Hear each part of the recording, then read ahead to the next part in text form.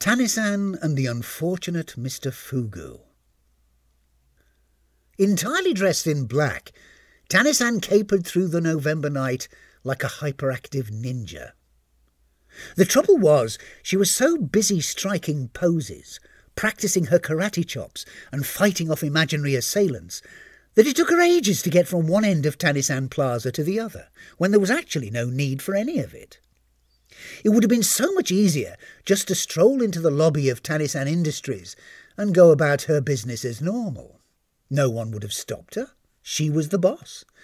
But just for once she thought it would be more interesting to steal Captain Uehara's security pass when he wasn't looking and sneak in clandestinely, like a secret agent. Once past reception, she slipped into the executive elevator and hit the button for the top floor.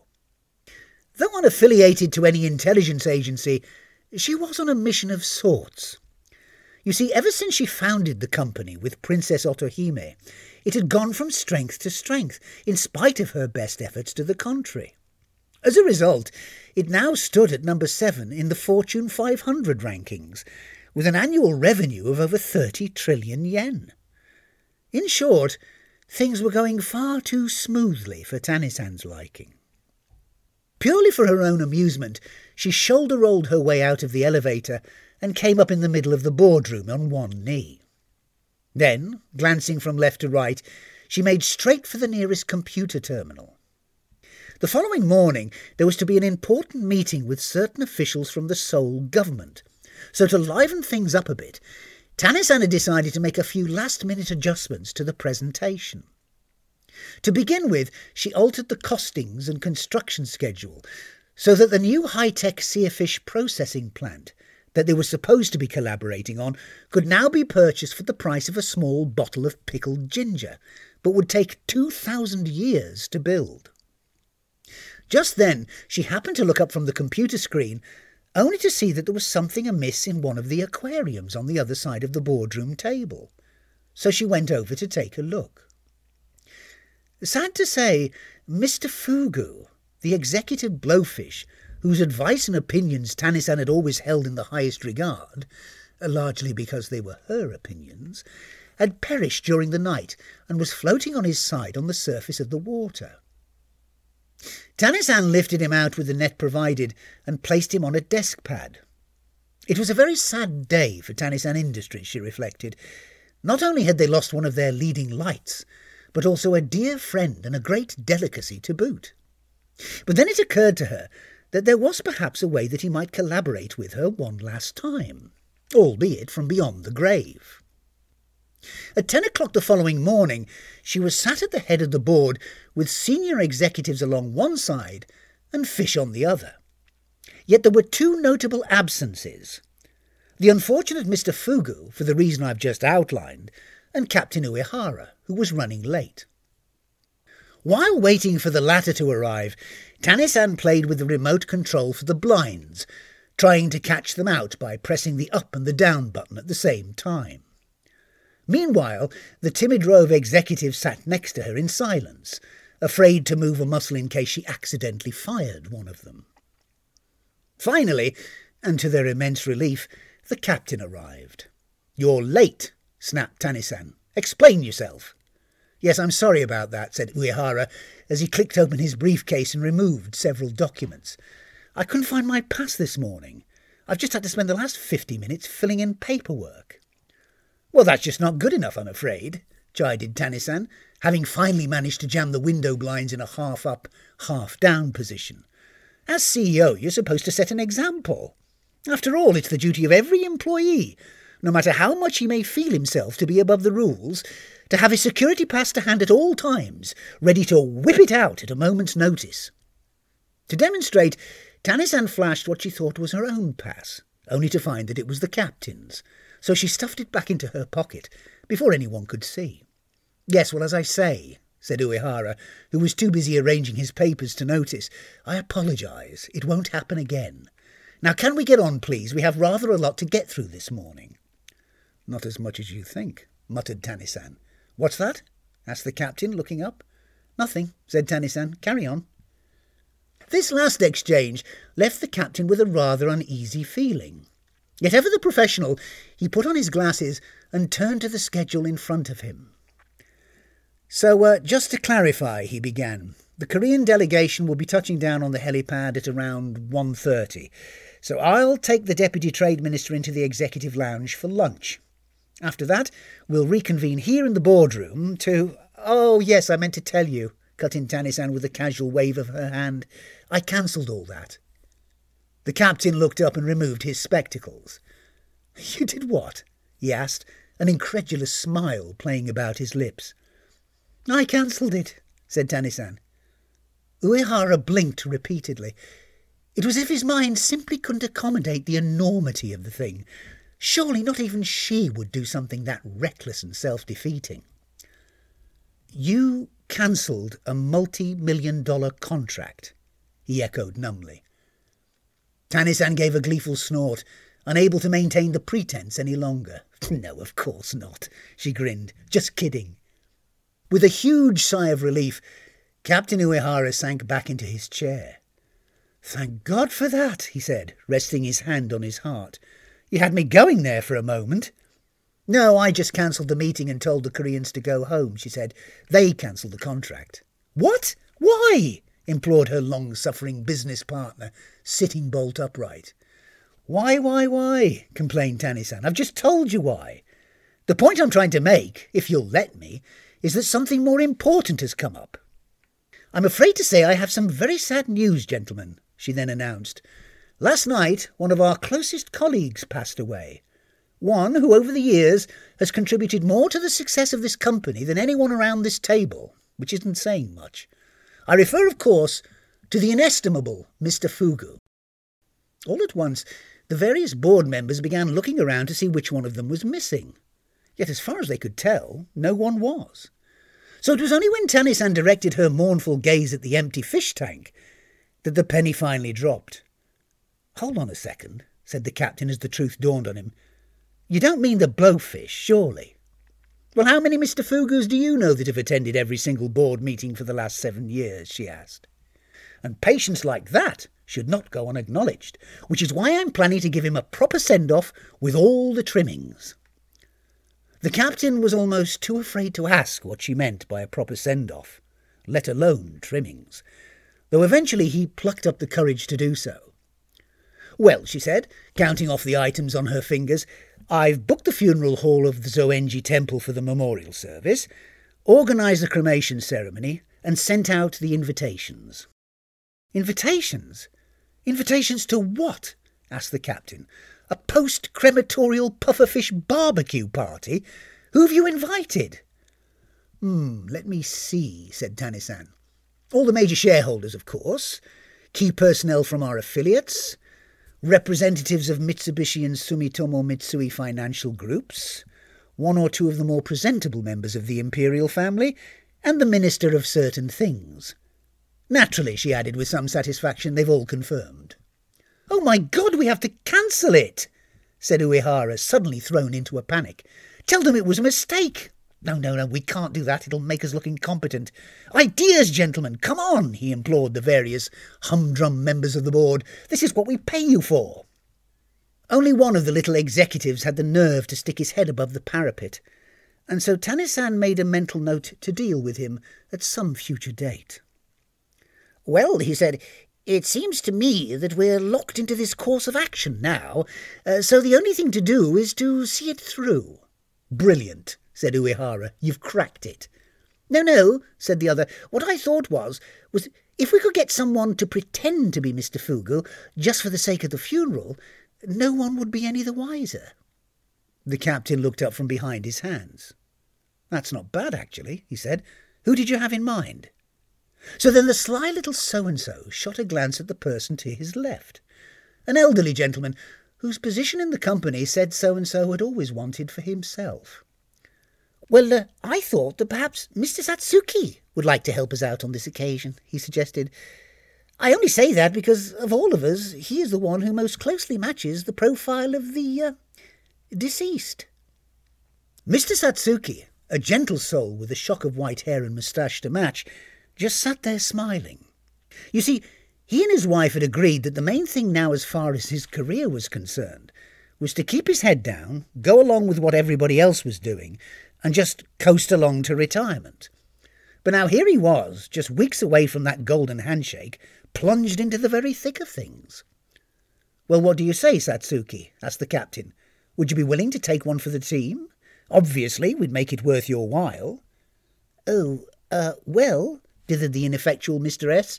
"Good," said Uehara. "That's settled then." But of course it wasn't settled. Not in the least. There was still Tanisan to contend with, and she had no interest in going along with this deception. Or at least, that was what she wanted them to think. She had in fact anticipated that the board would try to implement some sort of a cover-up, because that's what they always did whenever anything went wrong. Yet by acting true to form, they had actually played into her hands on this occasion. That being the case, all she had to do was to put up a show of resistance before finally giving in to their request. "Oh, very well," she said. "I'll go along with it, but only on one condition." "Anything," said the captain, so obviously desperate to get her on board. "Name it." "I compose the eulogy," said Tanisan, "and you read it." "Fine," said Uehara, greatly relieved. Nothing could be easier. And so, as per usual, he walked right into it. Come the day of the funeral, it was all hands on deck. Behind the scenes, the final preparations were still underway as the first of the illustrious guests arrived at the Zoenji temple in their black limousines. "So you'll let me out as soon as the ceremony's over?" said Mr. Satsuki to the other two members of the board who were helping him into the coffin. Yeah, don't worry," said one of them. "We'll let you out." So then they wheeled him through into the funeral hall, where several rows of chairs had been set out on either side of the casket for family members and VIPs. There were more seats in the main hall for other attendees, and an impressive display of over 2,000 white chrysanthemums had been set out behind the coffin, with a large portrait of Mr. Satsuki forming the centrepiece. After a while, the first of the guests began to file in, and were directed to their seats by the lady ushers. Only one notable incident occurred during this initial phase of the proceedings. As a certain Mr. Endo of Tokai Capital Investments was taking his seat on one side of the casket, he suddenly gave a yell and collapsed on the floor in a quivering heap.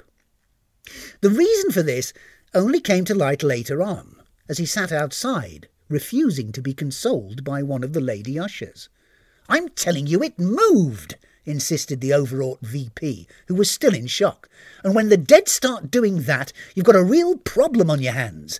Even a nodding nitwit like you should be able to see that. There's not a moment to lose. We have to get that lid on. Nail it down if necessary." The problem was that the moustache of the so-called corpse, Mr. Satsuki, had been specially trimmed for the event and was causing him some irritation. To begin with, he seemed to have it under control. Yet the longer he lay there with nothing else to think about, the more it became an issue. The occasional nostril twitch when he thought no one was looking helped in the short term. But then just as Tanisan was stepping up to the podium to deliver her opening address, he suddenly let fly with the most enormous sneeze, sending a ripple of alarm, if not horror, throughout the auditorium. "Don't worry," she said, calmly unfolding a small piece of paper. "They all do that." She then adjusted the microphone stand, which had been set up for someone of a more reasonable height. "Please, please, please," Uehara muttered to himself as he sat there on tenterhooks. "Please don't say the magical princess of the sea." Tanisan gazed down at the speech she had written and cleared her throat. "Ever since I founded this company with my old friend Otohime," she said, "the magical princess of the sea, I've had the honour of working with some of the most talented individuals in business today. None more so than our dear departed colleague Fugu, who throughout the years has remained a constant friend and close personal adviser. Yet what I remember most about him are the intimate details. Who can forget the sight of him cracking open clamshells with his teeth, or the way that he could move each of his eyeballs independently, often providing a moment of light relief during a tense exchange in the boardroom? "What the hell's she up to?" muttered the captain, unaware that those around him could hear every word he said. "She's going to give the whole game away if she's not careful." "At any rate," continued Tanisan, "it is a very sad day for anyone who knew him, fed him, changed his substrate, or adjusted his hydrometer. So to show our respect, I shall now ask each of you to come up and place a small token of remembrance inside his casket. Often in a ceremony of this sort, mourners were given the opportunity to place a single white chrysanthemum inside the coffin. But on this occasion, Tanis Anna dropped the flower motif in favour of aquarium ornaments. There were 3 types to choose from: the sunken galleon, the pirate treasure chest, and the grinning skeleton, complete with eye patch. When his turn came, Captain Uehara stepped up to the table and selected a skeleton before joining the line of people who were waiting to pay their respects. Just in front of him was the little executive who had first proposed the idea of substituting the man for the fish. "I think we'll be very, very lucky if we actually get away with this," the captain whispered to him. "People are bound to ask questions with all this silly nonsense going on." Here he waggled his plastic skeleton. "Have you checked the speech?" asked the other, meaning the eulogy written by Tanis-An that Uehara had agreed to read in return for her cooperation. The captain nodded and patted the pocket of his black jacket. "I had a quick look at it, and it seems all right. Fingers crossed, I think I can still prevent this from degenerating into a complete farce." Tanis-An, on the other hand, was still quietly confident that an entirely farcical state of affairs could be achieved, and that it would be the captain himself who exposed the cover-up. What is more, he would do so unequivocally and of his own free will. In the meantime, she was more than happy to stand by and watch poor Mr. Satsuki slowly disappear beneath an ever-growing pile of fish tank ornaments.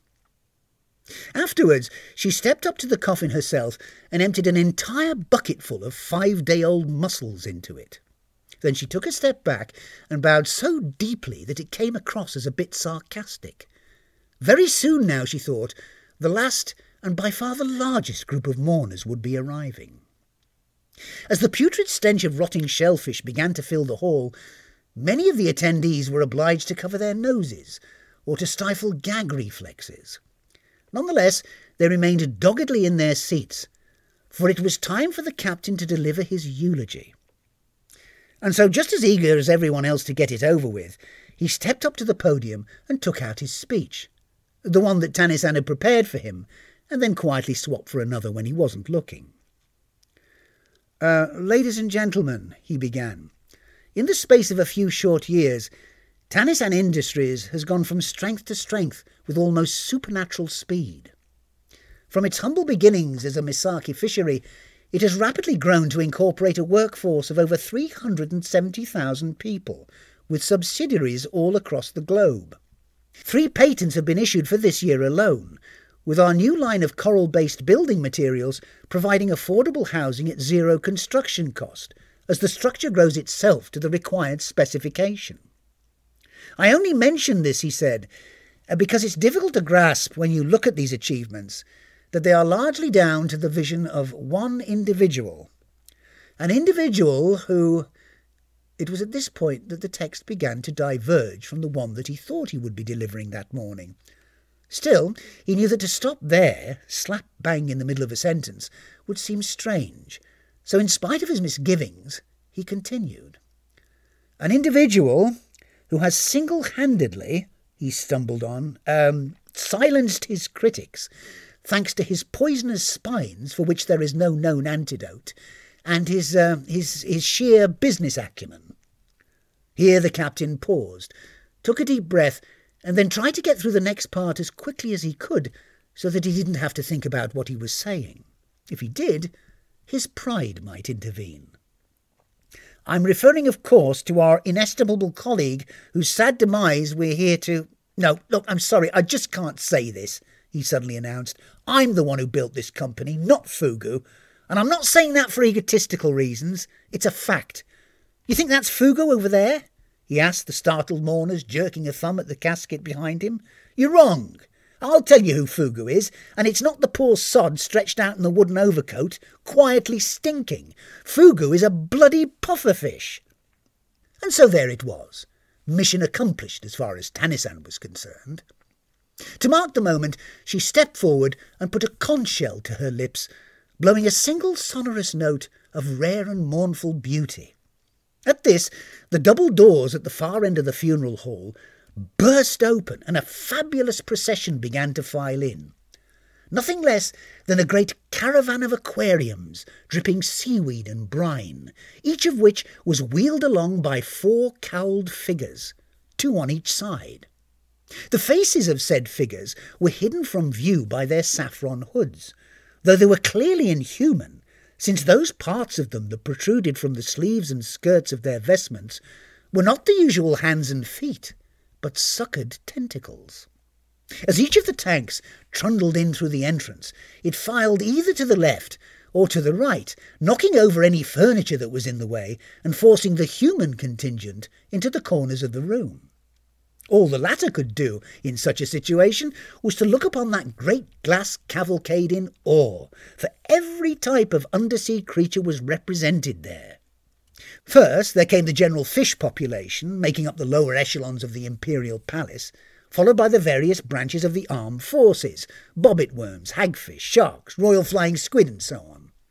These were closely followed by the Grand Privy Council of Invertebrates, still viewed by Tannisan with great suspicion, then the lobster lords, the jellyfish generals, the eel ambassadors, and the dancing sea lilies, many of which were noticeably subdued.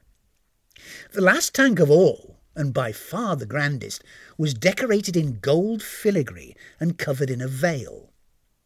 Rather than filing to the left or the right, it travelled straight across the room to where Tannisan was waiting.